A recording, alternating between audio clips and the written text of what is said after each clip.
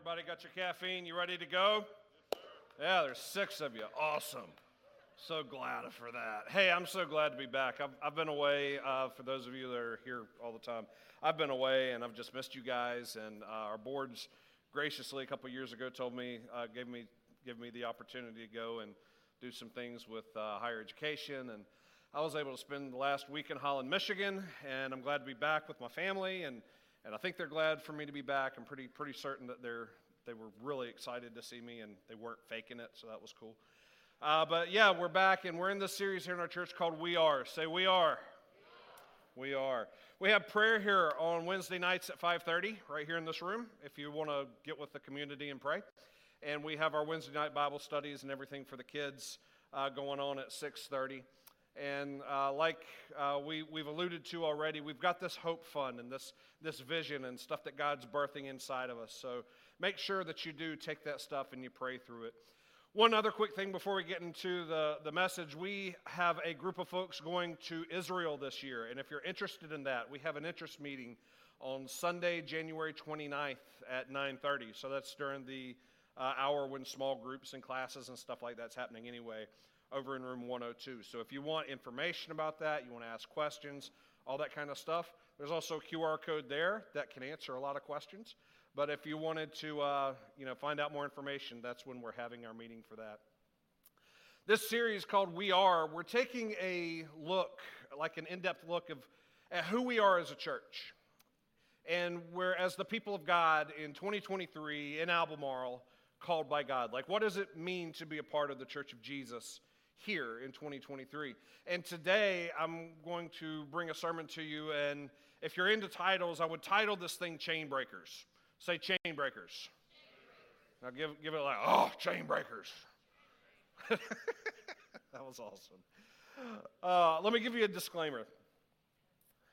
Anytime we talk about breaking chains, or we talk about overcoming, or we talk about the stuff we're going to talk about today, I have to fight something in myself of being a little cynical.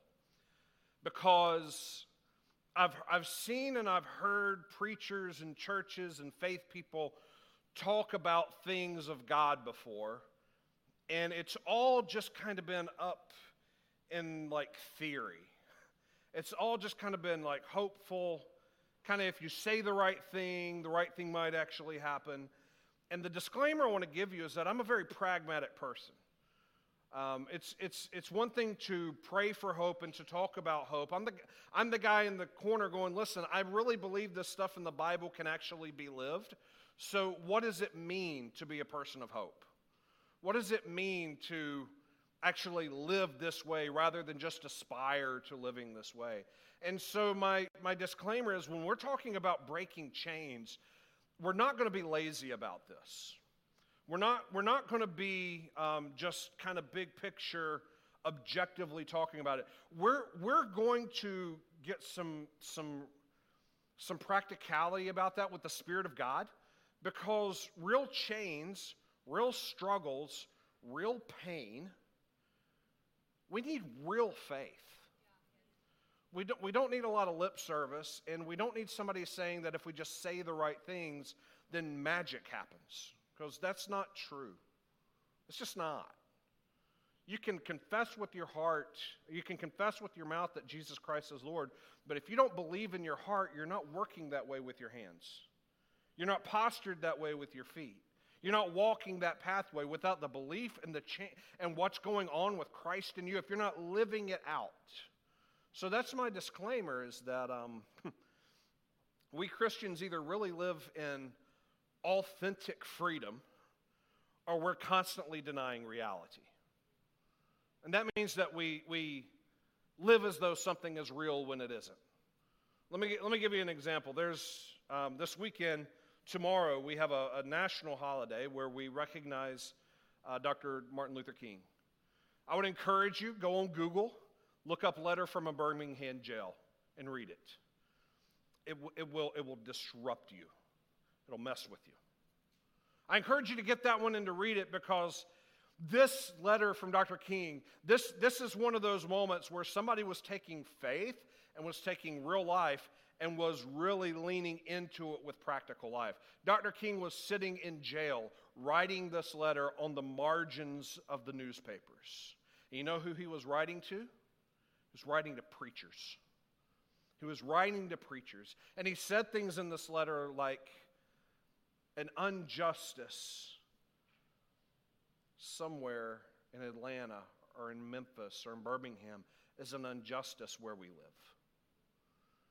He said things like, people have a moral responsibility to break unjust laws and to take direct action rather than waiting potentially forever for justice to come through a human system, through the courts.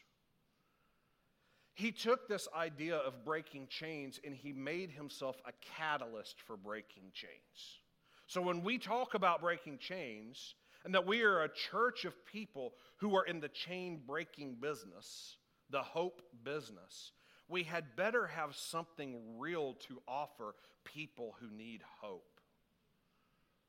Because the last thing someone needs are empty thoughts and prayers. What we need is each other. What we need is Christ living through us. Something real in our faith. Because if it's not real, we're just a bunch of posers. If you don't know what a poser is, we could talk about 90s lingo in the lobby afterwards. I want to start by telling a story about a really horrible, terrible, bad day I had.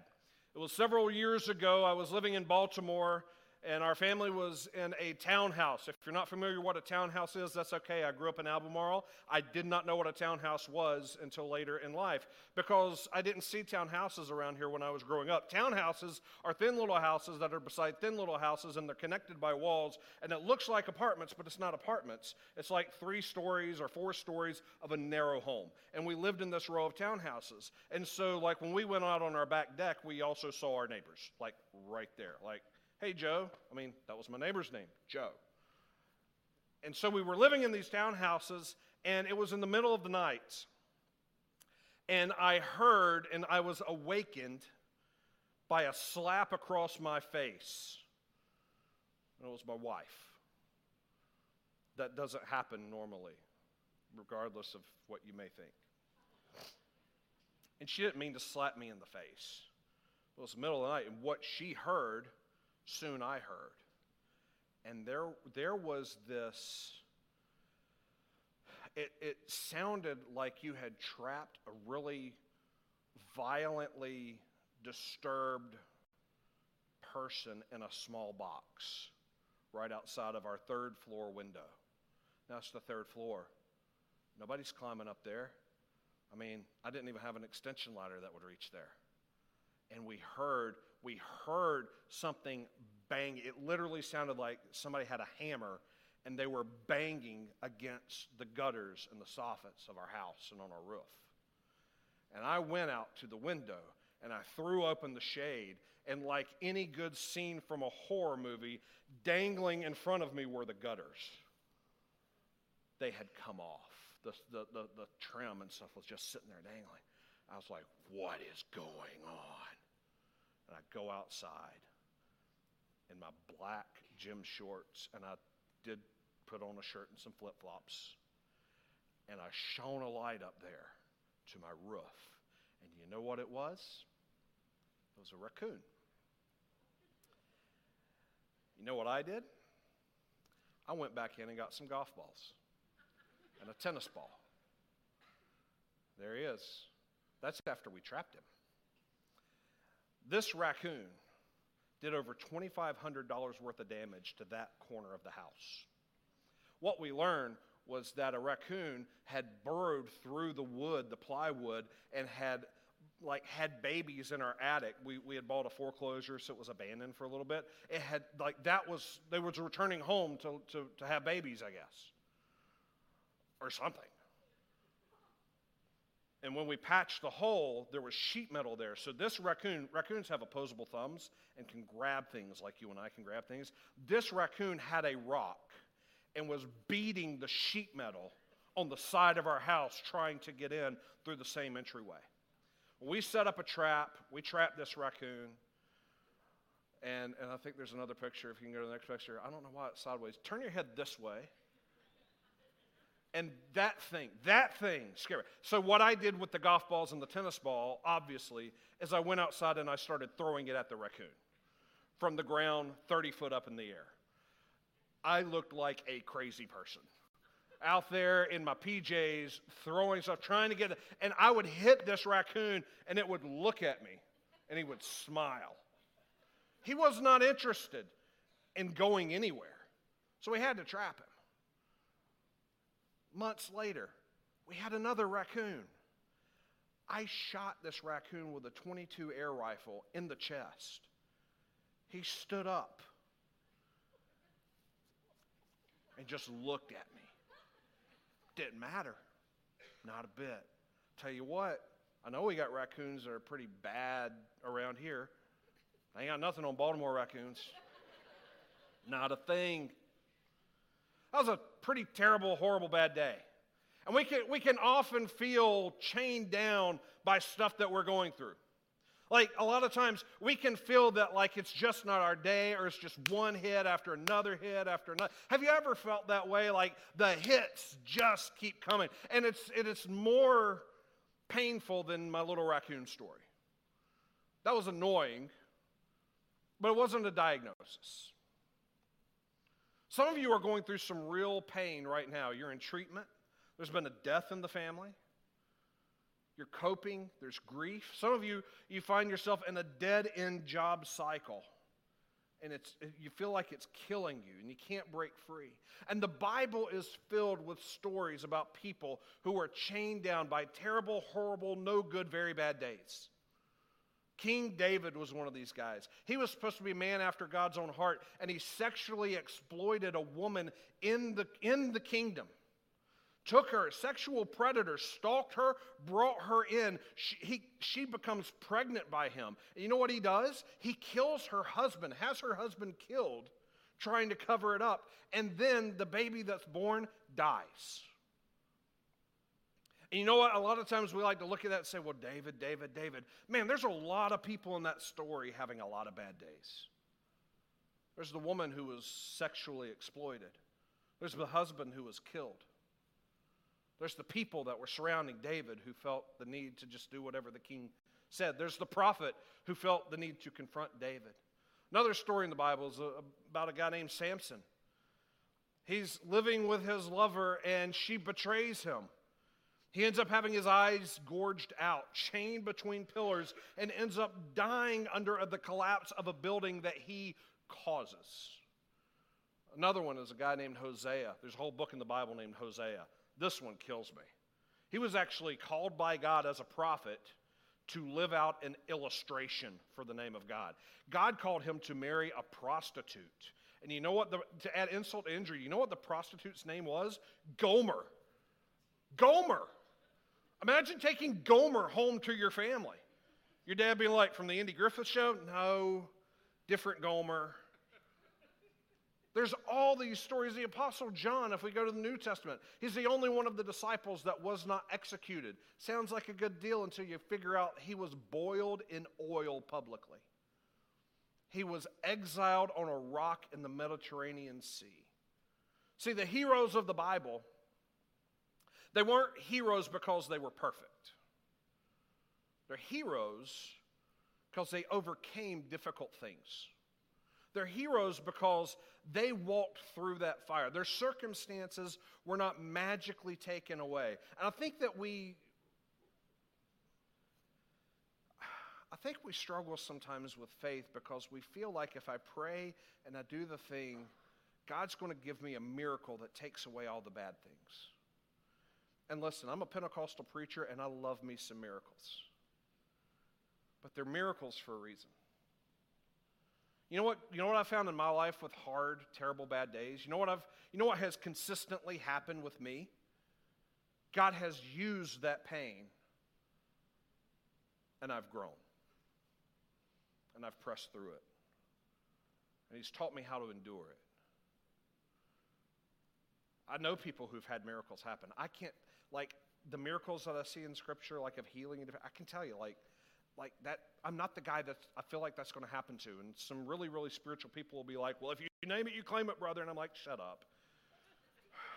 I hate that. I hate it. I've seen miracles. But I also think that we see miracles a lot and we're desensitized to them because they happen very often.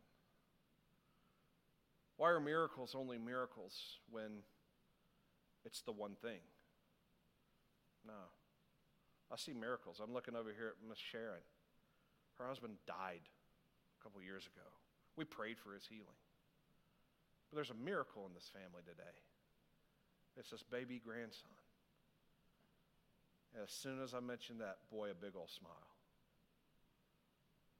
I see miracles like happening all over the community called the church. I see people suffering, people hurting. I see redemption happening. And that's good news because at some point in our lives, at some point our circumstances are going to seem overwhelming, either as a result of something that we've done or because there's been something done to us. And I'm just a crazy preacher standing in the pulpit today exclaiming to you that I believe that there is real hope for real problems. I believe there is real Jesus hope for our real problems. Our text for today is coming from the book of Acts, chapter 16. And I want to tell the story that begins in verse 16. And I want to end up at verse 25 with everybody together. See, there's a story happening with these two apostles, or these two guys, Paul and Silas. And they're coming into the city, and as they come into the city and they're doing their thing, there's this slave girl that's following them, shouting out, "These men work for the God Most High. These are men of the Most High God." And she's shouting this, and you would think that they would like the PR, but it's annoying to them. And everywhere they go, she is shouting that. And this lady, this slave woman, makes money for what I would call spiritual pimps. They use her gift of being able to tell the future, and they profit off of it. And she's following them all around town. And in a moment of holiness, but my imagination would say holy frustration, the Apostle Paul turns around, points at her, and casts out the spirit. And that sounds like a great miracle. But did you know that if the Spirit of God does something through you that affects the income of somebody in town, they're not going to be happy with you? Especially if they're driving an economy for other industries in town. And that is exactly what is happening in this moment. And what happened, people in town got so angry. They brought them before the magistrates. They brought them before the religious people. They beat the snot out of them. They stripped them naked. They put them in the inner cell. And there is Paul and Silas in an ancient jail cell, in the deep, dark cell where raw sewage is flowing from the city. Chained to the walls, cannot get away. They've had the snot beat out of them. They got open wounds. They are bleeding. They are sitting there. And then we get to verse 25. After the mob and all of the stuff, verse 25, around midnight, Paul and Silas were praying and singing hymns to God. Let me tell you something, gang.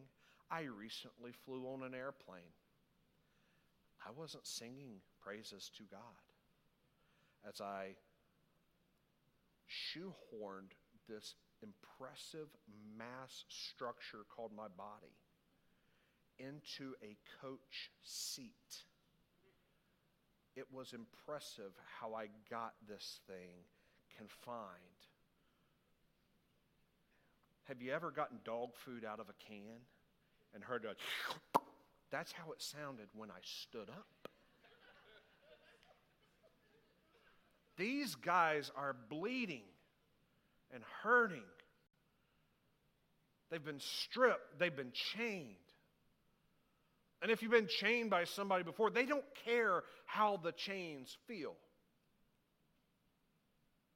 And what are they doing at midnight? They're not sitting there crying or complaining or tweeting or whatever about how bad the services are. They're not giving 5-star Google reviews or 1-star about the condition of the cell. They're not concerned with whether the seat is big enough for them or not. What are they doing? Praying and singing hymns to God. And those of you that love hymns, there's your scripture right there. They were singing hymns to God. We did a hymn today. And the other prisoners were listening. Paul and Silas was doing everything right, and they're thrown into jail.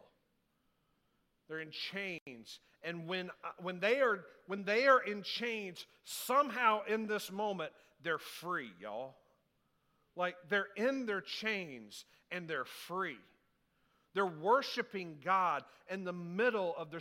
They're not faking it, and they're not doing it out of some compulsion. Like it doesn't say that they're praying for release. Did you catch that? They're not sitting there praying like, oh, God, I don't know what they're praying, but Scripture is telling us specifically that they were praying. If you look in the Greek, which is what this was originally written in, they're praying the prayers.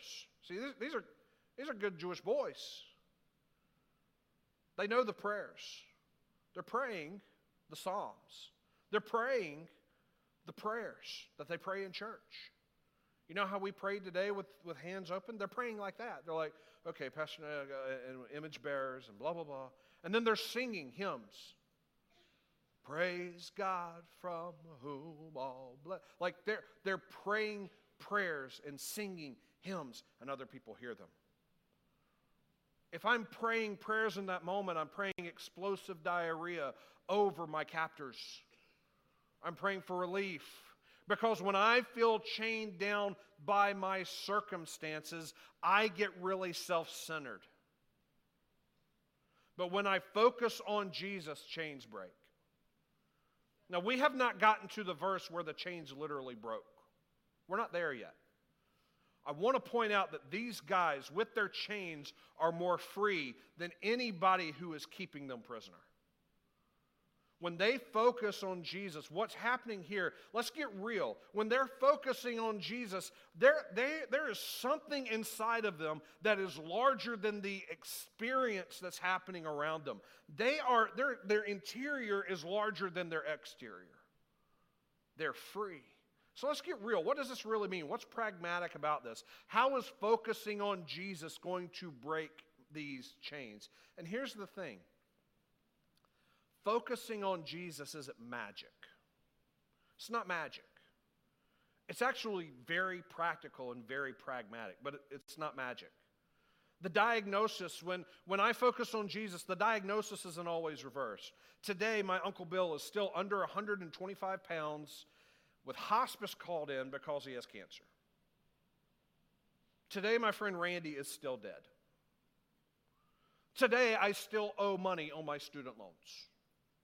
Just because I'm focusing on Jesus does not mean that the extenuating circumstances change and are completely wiped out. Because, you know, if I'm really going to believe that Jesus is bigger than the pains that I walk through, maybe this is more about what He's doing in me and what He's doing in the kingdom than it is about what I see. Maybe my world is actually pretty small. Focusing on Jesus means this. It means that I am complete and whole in every way, even in the circumstances where I feel the shackles around my body.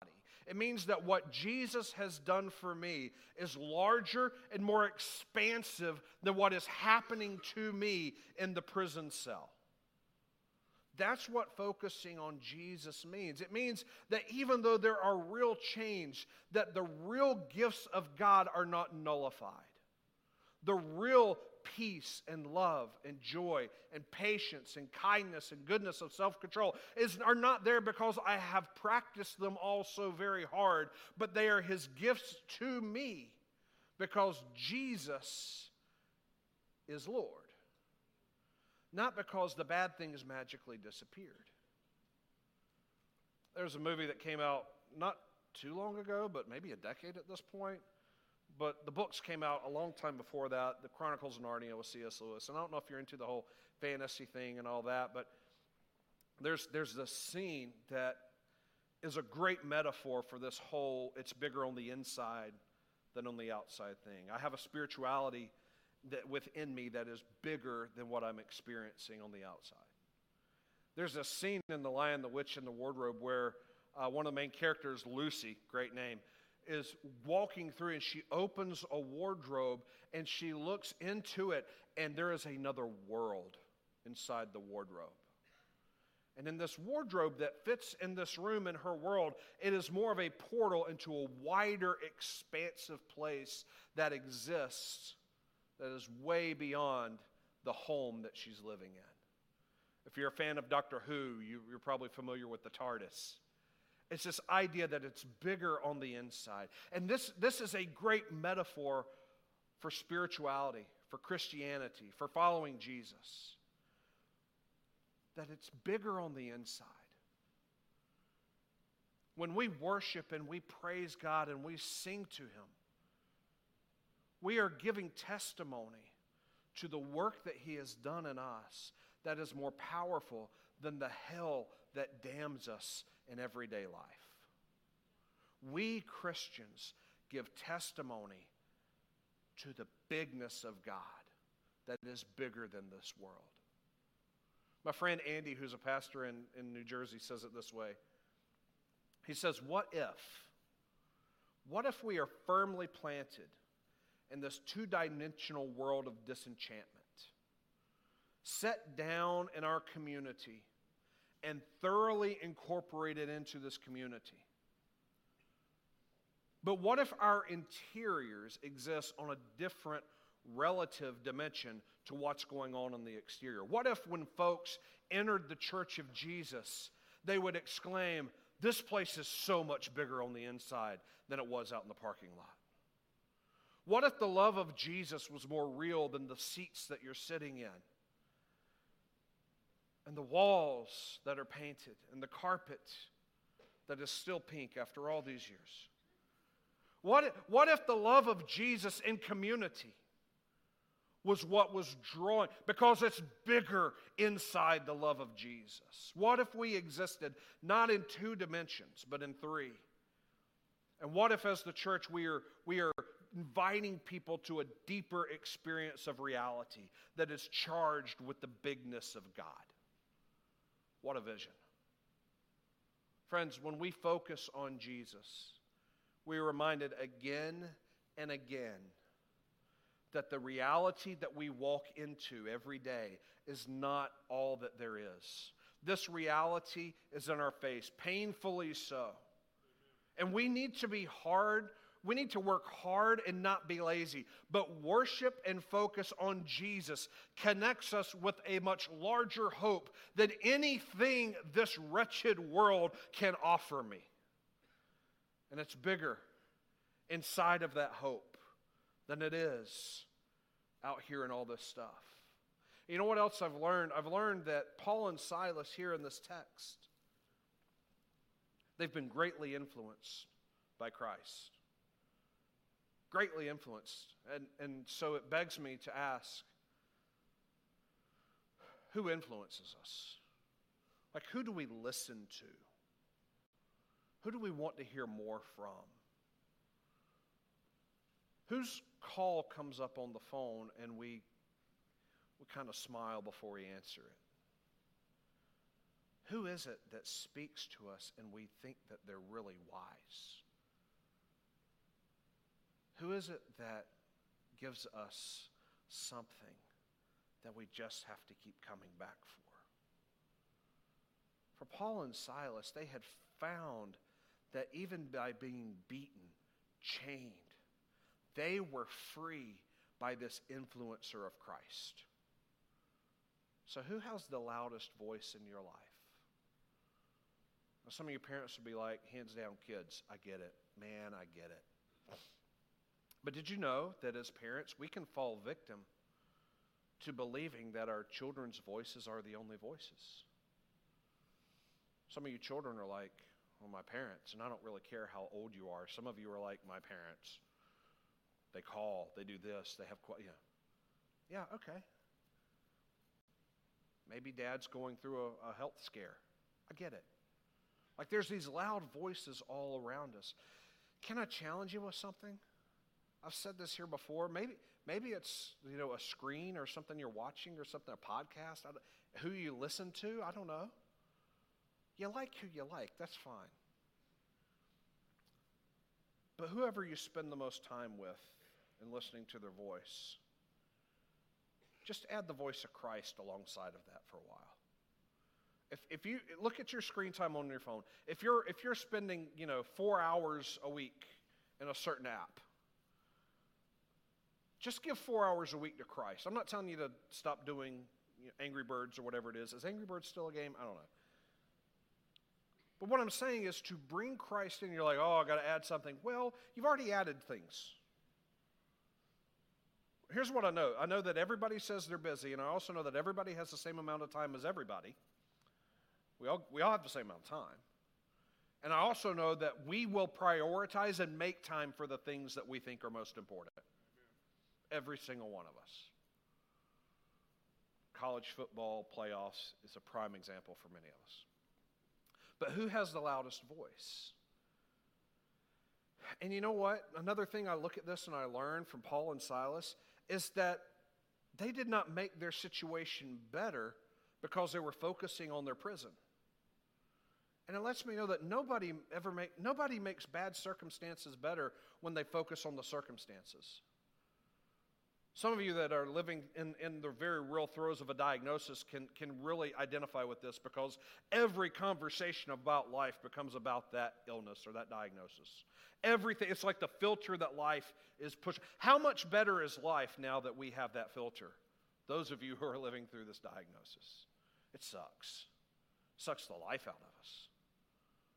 I'm not saying that it's not a real focus or it's not a real thing, but what I am saying is that we can take our focus and we can move from what's going wrong to the God who's making all things new in the light of everything going wrong.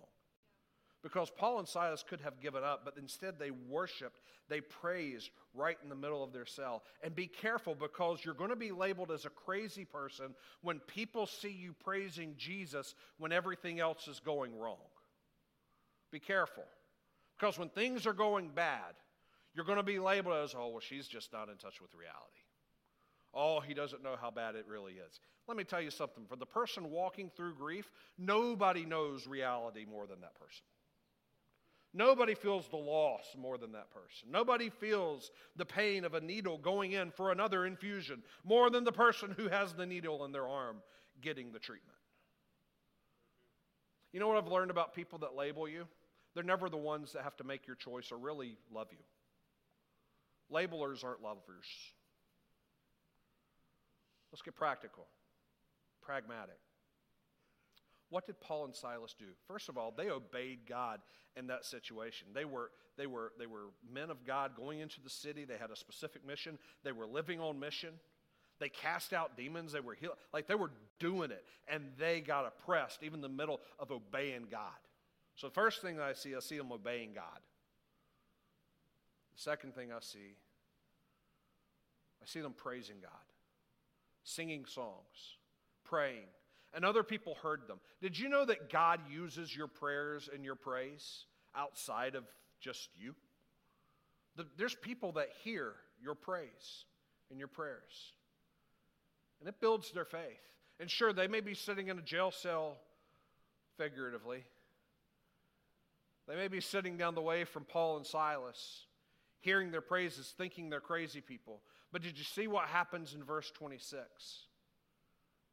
An earthquake happens. Then, without a warning, there was a huge earthquake. The jailhouse tottered, every door flew open, and all the prisoners were loose. How crazy do you think Paul and Silas, how did the label stick in that moment to them with crazy?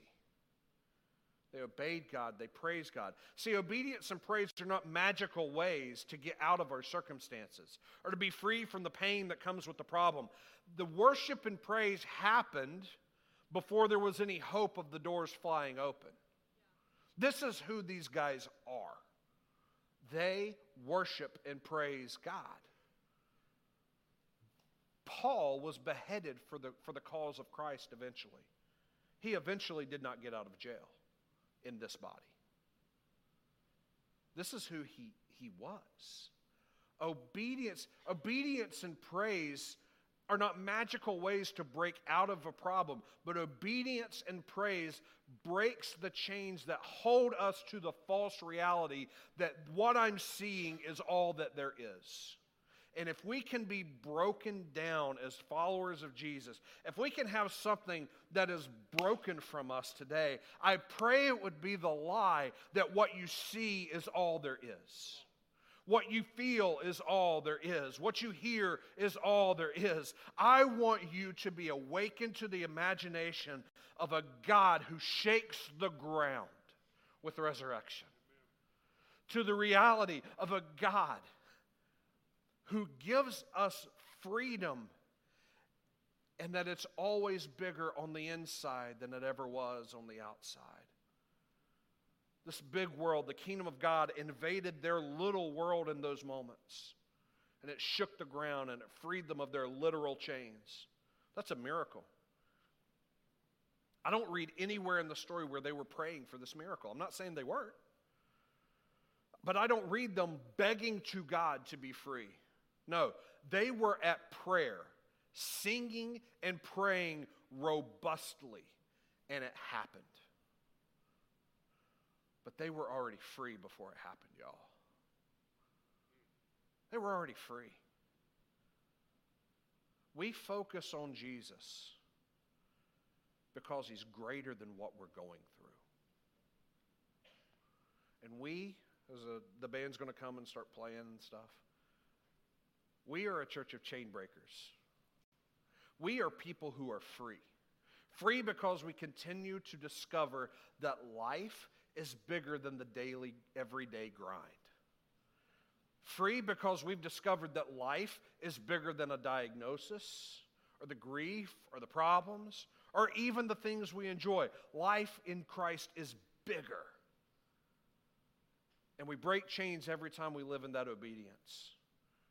We break the chains that bind us to hell. Every time we sing his praises robustly and we go to prayer. Chain breakers, being a church of chain breakers doesn't mean that we are going out of this place with a sword looking for all the bad people.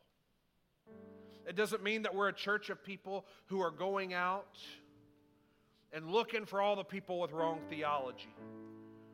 Or we're trying to go out and find all the sinners. Let me tell you something. This church is full of sinners. Look around. Look here. I'm the chief sinner around here.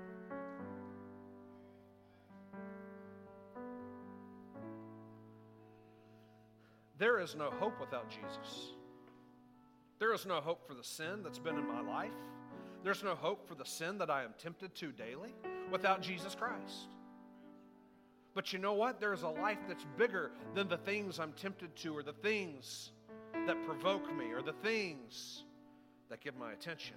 There's a life that is bigger than the diagnoses, and a life that is bigger than the pain, and a life that is bigger than the grief, and a life that is bigger than what I'm obsessively thinking about, and sometimes I can't sleep at night because I keep thinking these tapes just play, and they play, and they play, and they play, and it's a lie that this is bigger than God, because it's not bigger than the life of God. It's not bigger.